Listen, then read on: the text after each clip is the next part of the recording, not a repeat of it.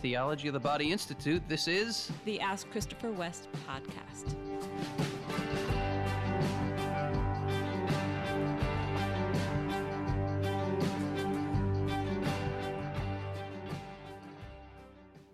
Hi, podcast listeners.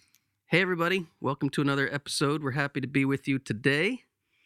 I have to say, this is such a treat just to be able to reach people while I'm just talking with my husband. God is so good to give me this opportunity. I'm actually a little bit shy and reserved when you meet me. No, maybe shy is not the word, but I don't readily talk so deeply about things. But here, when we're together, we go there, and it's a good thing. It's a good opportunity for us. It's good opportunity, love, for you to share your gifts. Thank you. You have great gifts to share. Everybody knows that Wendy's the star of this podcast. I don't know about that. Yes, Let's just it's true. Say that. But here I have actually a comment to share from one of our listeners. And this listener's named Christopher. Hello, Christopher. Good name. I like it. Christopher says, "Thank you for your podcast. I discovered it in mid-2020 and started listening regularly, catching up on the past episodes. All of them have been very helpful in exposing and expelling the lies of our society, which have crept into my life during the last half century. I've been pummeled with sexual temptations on a daily basis for the past 50 plus years. The effect of your podcasts has been a continuous reduction in both the intensity and frequency of these temptations in my life. Thanks be to God." Wow. That's awesome to hear, Christopher. You know what's funny, Wendy? When you read that he was a half century old, I thought, oh my gosh, this guy's old. Nuh-uh. That's what I thought. Well, I'm 52. That's right. What the heck? Not only do we share the same name, Christopher, probably about the same age. Yep. Brother, stay the journey. I cannot tell you how encouraged we are to know that our podcast has played some role, however small, in helping you. Thanks be to God. That's what we're doing this for.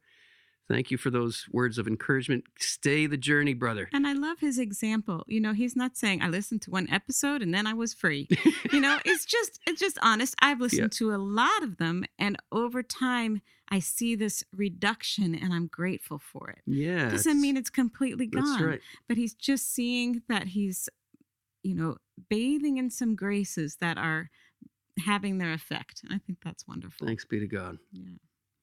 A patron named Annie has a question for us. Hello, Annie. Hi. Thank you so much for the work you do. As a young Protestant mother of two, I've learned so much from the resources you provide. It has deepened my faith as I've come to a better understanding of how I, as a Christian, am to live both body and soul together. My husband and I are looking for clarity in how to approach embryo adoption. We've noticed in our circles a trend in which a wife will feel passionately about embryo adoption and desire to help the babies that have been frozen as the result of IVF, but their husbands are not on board. Such has been our own case. My initial thought was that embryo adoption could be a way to alleviate the suffering that IVF has caused. And since it is an adoption, the baby placed in the womb already belongs to the adoptive parents. My husband views this similarly to surrogacy, since it separates pregnancy from the sexual act. It seems that the discomfort he and other men share is the idea that their wife would be pregnant with someone else's child. We've tried more than once to find succinct justification for embryo adoption that doesn't simplify it to an ends justifies the means argument, but we found nothing. It just grieves me to think there might not be a solution for these babies that are in such a state of helplessness and abandonment. How can we think through this biblically? Bless you, Annie. Wow. I see you wrestling with all of the right questions here. I feel your heart in wanting to alleviate the suffering of these real human beings. These are real human beings. These are real human lives frozen. It's just one of the signs that when you step out of God's plan, there are major consequences here, and we are reaping a really rotten fruit in all of this. But the question becomes, what can we do in the midst of this horror that has already happened? These children conceived technologically and frozen. Is there something we can do? Well, the Catholic Church, I'm speaking as a Catholic, I'm so grateful to you as a Protestant sister in the Lord. Much of my conversion in my 20s, 30 whatever years ago, was it came largely through the influence of Protestant Bible studies and the whole emphasis on personal relationship with Jesus. That has blessed me so much. The love of Scripture in the Protestant world. Not that Catholics don't love the Scripture, but we all know that there's a particular love for Scripture amongst Protestants that sometimes you don't find among Catholics. That influenced me greatly. So I just want to say, Annie, I love you as my sister in the Lord.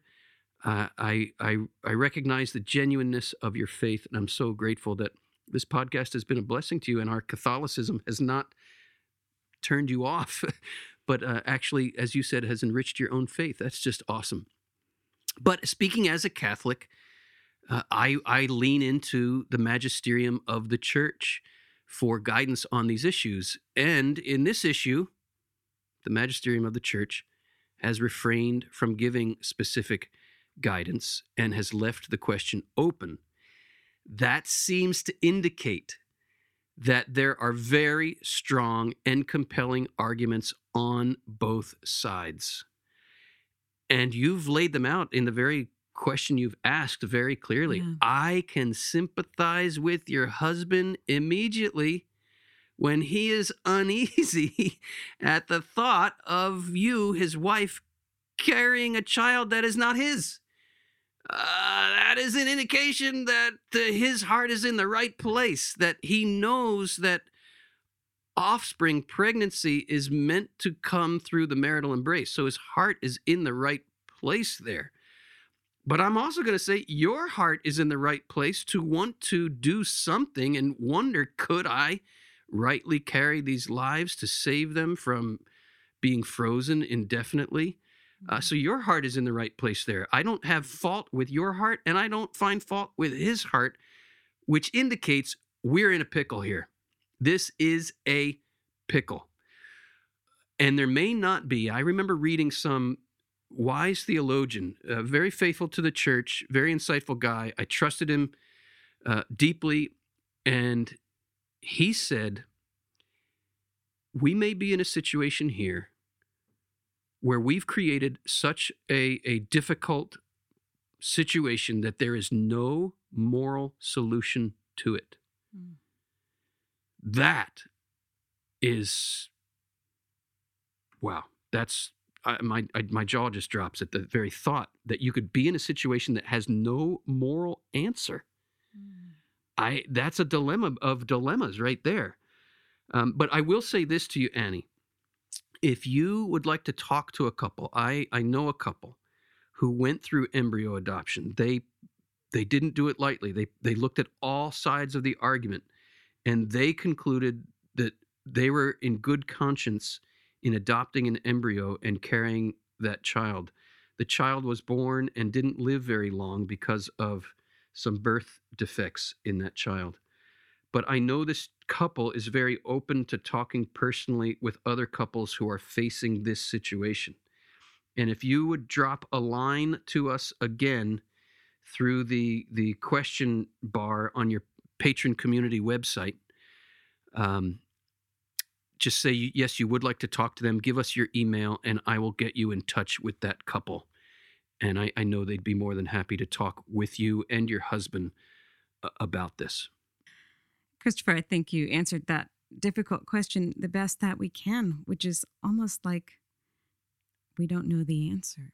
I feel like I can certainly relate to this feminine maternal instinct to say, there's a child in need.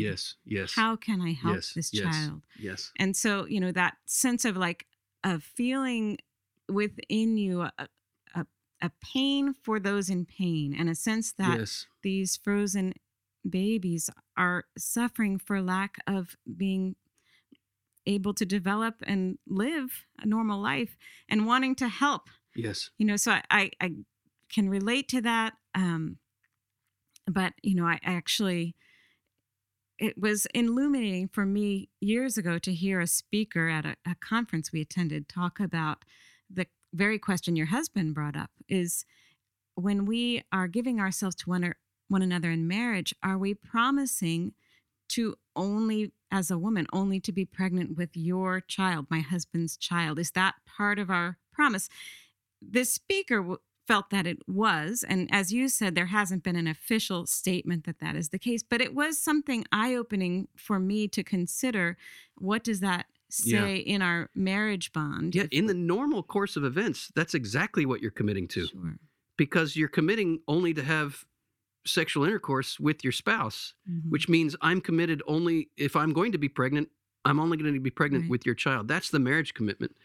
But here we have a totally unprecedented in all of human history situation where the question becomes, is it justified for a woman with that motherly heart to say, I want to help these children who already exist? It is an interesting thing also that I've become aware of, that although we are made for pregnancy as women, it is not the same thing to be pregnant with a child that's not your own. It is actually a challenge to your body. Yes, to carry a baby that's not your own baby, and it includes risks that are not present when you're pregnant with your own child. So I think that's another, sign like this is not the Lord's plan when we look at things like surrogacy and the effects on these surrogate mothers. So all of that is to affirm it is a confusing and painful situation. And I certainly pray that the Lord would shine a light in your heart in how you are meant to,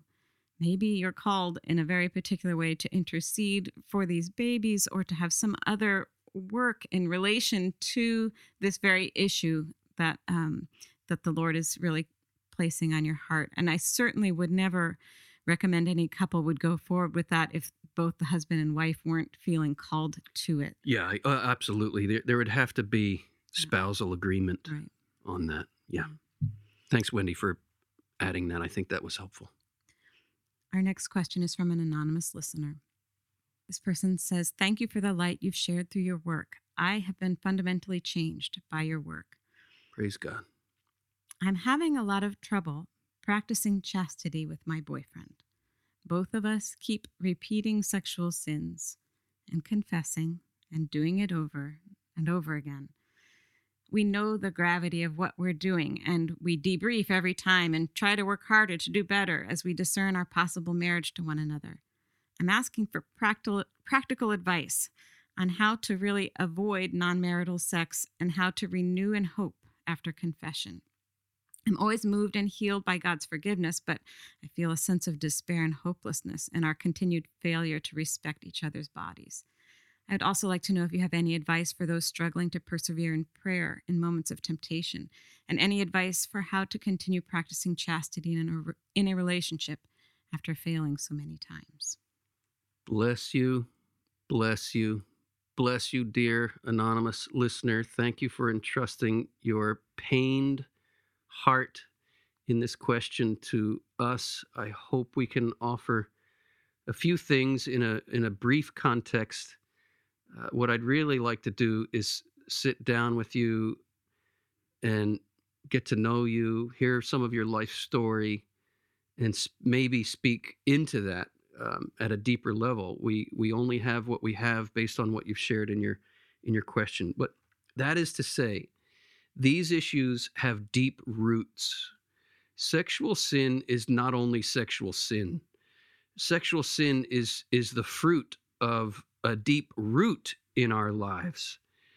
And what I would encourage you to look at in your life, with the help of the Holy Spirit, with the help of a good spiritual director, with the help maybe of a good Catholic therapist, please take advantage of the therapists that we list in our show notes. There needs to be an exploration of the roots of this repeated behavior, because there is a root to it. There's some root need that you think is going to be satisfied in this way. Here's a suggestion, a very practical one. We are offering here at the Theology of the Body Institute, we're offering a course. I say course lightly because it's much more of a retreat called Sexual Integration and Redemption. We're offering it with the help of Desert Stream Ministries. They specialize in helping people get to the root that has led to the rotten fruit of sexual sin, sexual brokenness, relational issues in their lives. We at the Theology of the Body Institute believe in the work of Desert Stream. It was founded by Andrew Comiskey 40 years ago.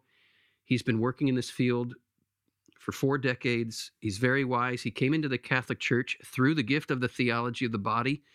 I had the chance to meet Andrew in the late 90s and hand him a copy of John Paul's teaching. He was a Protestant pastor at the time. And a few years later, I discovered a CD of his in which he was quoting from John Paul's Theology of the Body. I was like, oh my gosh, he actually read the book. We became friends. He started attending courses at the TOB Institute. He converted to Catholicism. He has such a gift to share. This is why we are bringing him to the TOB Institute. Andrew and his team. It is at the end of January into the first week of February 2022. So very practical suggestion to you, dear questioner. You and your boyfriend, and maybe possibly by then, maybe your fiance, I would invite you to attend this course, this retreat. And it will help you through what you learn in the presentations, but also through small group work that you'll be doing with a trained person. You'll break up into small groups, men in some small groups, women in other small groups, with a trained professional to help you go to the roots of this dysfunction in your life, this sexual brokenness in your life. There's no Band-Aid here. There's no do this 1, 2, 3, 4, 5, these 5 steps, and you'll be healed tomorrow. But there is a path, a well-worn path by the saints that has to do with a deepening interior life, which comes through prayer, through the sacraments, especially the sacrament of confession, which you've already shared you're going to regularly, the sacrament of the Eucharist. But the key I want to zoom in on here is a deepened life of prayer. What this retreat will help you do is to deepen your life of prayer. Prayer, the fathers of the church tell us, is nothing but becoming a longing for God. Sexual sin is a diverting of a human energy that is meant to lead us into prayer, that is meant to lead us into communion with God. Sexual sin is a diversion of that energy in a way that breaks off communion with God and communion with one another. That's what we yearn for. We yearn for communion with God, and we yearn for communion with other human beings. That's what eros is in its deepest essence. Eros is the desire of the heart and the body, our whole integral humanity, body and soul. It is the desire of the human person for communion, first and foremost with God, and secondarily for communion with another human person. But sexual sin diverts the true orientation, diverts the true trajectory of that eros, and in such a way that it leads to exactly the opposite of what we really want. It ruptures communion with God. It ruptures communion with others. So again, there are deep roots to that. I'd urge you to if you're able to come to that retreat, please do so. If you're not able to come to that retreat, I would urge you to look at the mini retreat that Andrew and his team and I offered through our patron community. This is available to all of our patrons. If you go to your patron website and look at the retreats we offer our patrons, look for the retreat I did with Andrew Comiskey and his team. I am also doing a retreat for patrons on December 11th, 2021 with Dr. Bob Schutz. He has been a longtime friend as well, and he runs the John Paul II Healing Center in Tallahassee, Florida. They offer healing retreats as well to help us get to the roots of these things. Bob and I will be leading a retreat on December 11th for our patrons to look at our sexual wounds. And Bob Schutz has written a book I'd highly recommend. This is what we're going to be unfolding in his retreat. The book is called Be Restored: Healing Our Sexual Wounds Through Jesus' Merciful Love. This book has been an aid in my own journey of healing.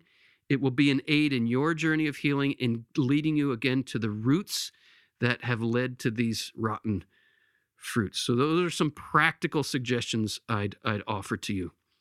Wendy, do you have? I'm just grateful for your humility in reaching out. It is hard to admit to, having such struggles, and I really am grateful that you have reached out to us. And I know there is help, and I know you know there's help. You're getting some help through going to the sacrament of confession, but there's more help to be found, and that's awesome. I really am hopeful that some of the things that you just mentioned, Christopher, are going to make a big difference. I'll offer one more practical suggestion here, and I call it staying in the ache. Right? There is an ache that is aroused, a yearning that is aroused that seeks satisfaction. Sexual sin does not satisfy it. It gives some semblance of satisfaction, which is why we can easily fall into it. But we all know it doesn't really reach the ache. Stay in the ache. The next time you are in a situation with your boyfriend where this ache is presenting itself, hold each other's hands and remain holding each other's hands and remain in the ache, but offer it together to the Lord, saying flat out what needs to be said. Lord, we feel this ache, and this ache is telling us we want to engage in this or that behavior. And name it, say it what it is, and say, Lord, we give this ache to you. We ask you right now, right here, for the grace to stay in this ache and offer this ache as a prayer. Guess what? The ache already is a prayer. That's what I meant earlier when I said sexual sin is really a misdirected prayer. That's really what it is. Now, some, I'm sure, are thinking out there, Christopher, what they need to do if they're in the temptation is not hold each other's hands and say a prayer. They need to get out of each other's presence. They need to run the opposite direction from each other. Okay, maybe in some situations that's necessary. Sometimes the building's on fire and the way you save your life is by getting the heck out of it. Yes, there could be that situation. But I am going to assume a level of maturity here in which you can look each other in the eyes, hold each other's hands. I mean, both hands, holding both hands. Stay there. If you stay holding each other's hands, your hands aren't going to go elsewhere. And remain in the ache and learn, press into that. Don't try to repress that ache. Learn how to open that ache to the Lord in prayer. God is real, and God really and truly wants to meet us in our yearning. That doesn't mean it's easy. There's a painful Passover we have to go through here. But learning how to stay in the ache is critical. A line from the Psalms that I pray whenever I'm in temptations to go to my idols to satisfy my ache is, I treasure your promises in my heart, O Lord, lest I sin against you. I believe that's Psalm 119. I don't know the verse, but Psalm 119. I treasure your promises in my heart, O Lord, lest I sin against you. What are his promises? I have put this yearning in your heart, not to frustrate you, not to toy with you. I have put this ache in your heart to lead you to me. Entrust this ache to me. Another line from the verses of the Psalms that's coming to mind. Open wide your mouth and I will fill it, says the Lord. When we sin sexually, or in any number of ways when we sin, but here we're talking about sexual sin, we are precisely not doing that. We are not opening our mouth to the Lord. We're not opening our hunger. We're not opening our ache. We're not opening our yearning for love and union to the Lord. We are taking satisfaction into our own hands.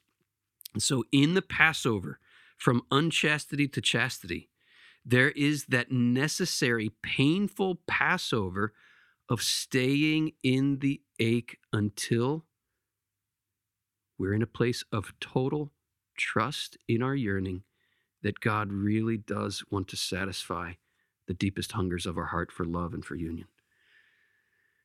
Do we have another question for this episode? Yes. This is from a listener named Patricia. Hello, Patricia. Patricia says, I know that the sins we commit come with consequences.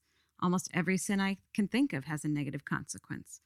But when it comes to fornication, well, obviously, sometimes the consequences could be negative in terms of AIDS or sexually transmitted diseases. But sometimes God's will is to give the couple who engaged in fornication a child, which I believe is always a blessing, no matter the circumstances in which the child was conceived.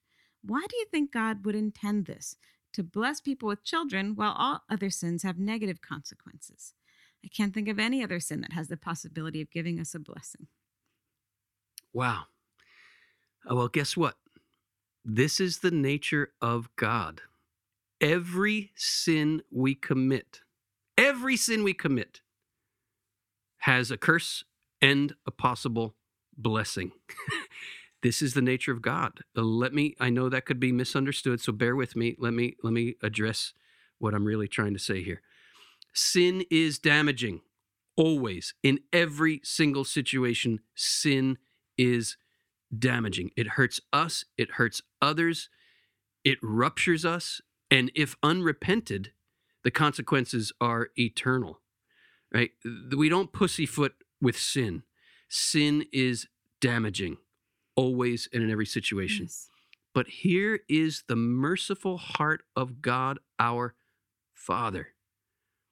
He permits sin. He permits these evils in our lives. And he has given us, first of all, he's given us the freedom that allows, sin, let's also say this, is an abuse of freedom. But God could have made us without freedom. He could have made us another squirrel or another irrational creature, right? A creature without reason, right? We have reason. We have free will. Why did God give us this? As the capacity to love. The flip side of the capacity to love is the capacity to sin. Love is what we're looking for. Love is what heals. Love is what fulfills. Sin is the opposite of love. It always damages. And yet, God allows us the possibility of sin only because, and this is right out of the Catechism, he is capable of bringing about a greater good. God allows the abuse of freedom.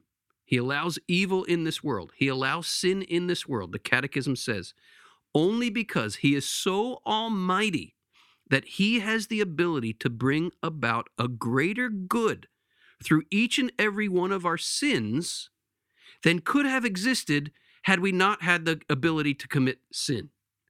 Now, St. Paul, facing this mystery of God's benevolent goodness and mercy and almighty power to bring good out of evil, he faces this squarely. I believe this is his letter to the Romans. And he says, does this mean we should commit sin so that God will bring about a greater good? If you think this way, your condemnation is deserved, he says, right? We should never commit sin because we know God, well, I'll just commit the sin and God will bring a greater good out of it. No, if that's our attitude, again, as Paul says, our condemnation is deserved. But let me zoom in on sexual sin here. Let's take the most horrific of situations. Let's take an act of sexual violence. We all know that children can be conceived through acts of sexual violence. This was never God's intention. And yet, God is here blessing the world and that woman, and even, dare we say it, that man with a child. What is going on? It seems to me, and I know this is not the only perspective on it, there's other angles here, but it seems to me very clearly that God is saying, do not despair. You who are the victim of this evil, you who are even the perpetrator of this evil, do not despair. I, the Almighty God, am capable of bringing about the greatest good possible, which is the creation of another human life. That's the greatest good possible. That's the greatest good possible, the creation of another human life. And God is saying, I am capable of bringing the greatest good possible even out of this horrific evil. This is who I am. To the fornicating couple, let's assume it's not an act of violence. It's an act of fornication to people who know each other and fall into sexual sin. They're not married. God is saying, I trust you. You've made a mistake here, but embrace this life. And there are different ways to embrace that life. You can embrace that life by offering that child for adoption. You can embrace that life by raising that child yourself. You could allow that child to challenge you to look at whether you're called to marriage. These are all great goods that God can bring out and wants to bring out of bad situations. This is the nature of our God. So I would just encourage you, Patricia, to recognize this is the nature of our God. Press into that. He is so almighty as to bring a greater good, and we can call it a blessing, as you said, out of our sins. This is who he is. Mm-hmm. Look at Good Friday. Good Friday is the sum total concentration of all human sin hurled at the Son of God. And the church has the audacity to call that day good, because the greatest good was accomplished on that day, our redemption. Right there is God bringing about the greatest good from the greatest evil. This is who he is. Wow. I often think, too, if you looked at the other possibility, which would be that babies could only be brought about by an act of love, we would be denying what God has put into the language of our bodies, that we are made to only unite ourselves as that gift that is a forever gift that provides the environment for raising a child.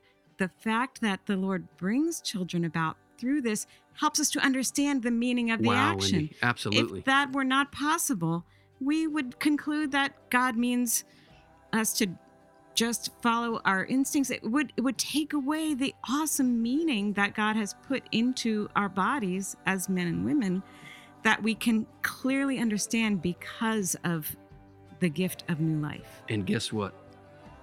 If children were only able to be conceived through a pure act of love, none of us would exist. Because everybody on planet Earth has fornication, adultery, prostitution, all kinds of sexual sins in our family tree at some point.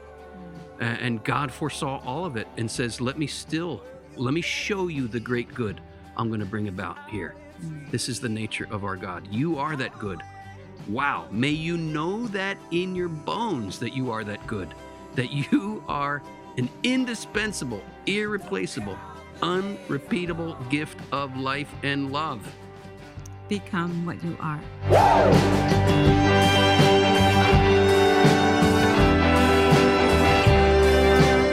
Ask Christopher West is brought to you by the Theology of the Body Institute, with music by Mike Mangione. Christopher and Wendy hope that the information provided is helpful to you, but remind you that they are not licensed counselors. If you are going through serious difficulty, a list of trusted counselors and psychologists can be found in the show notes.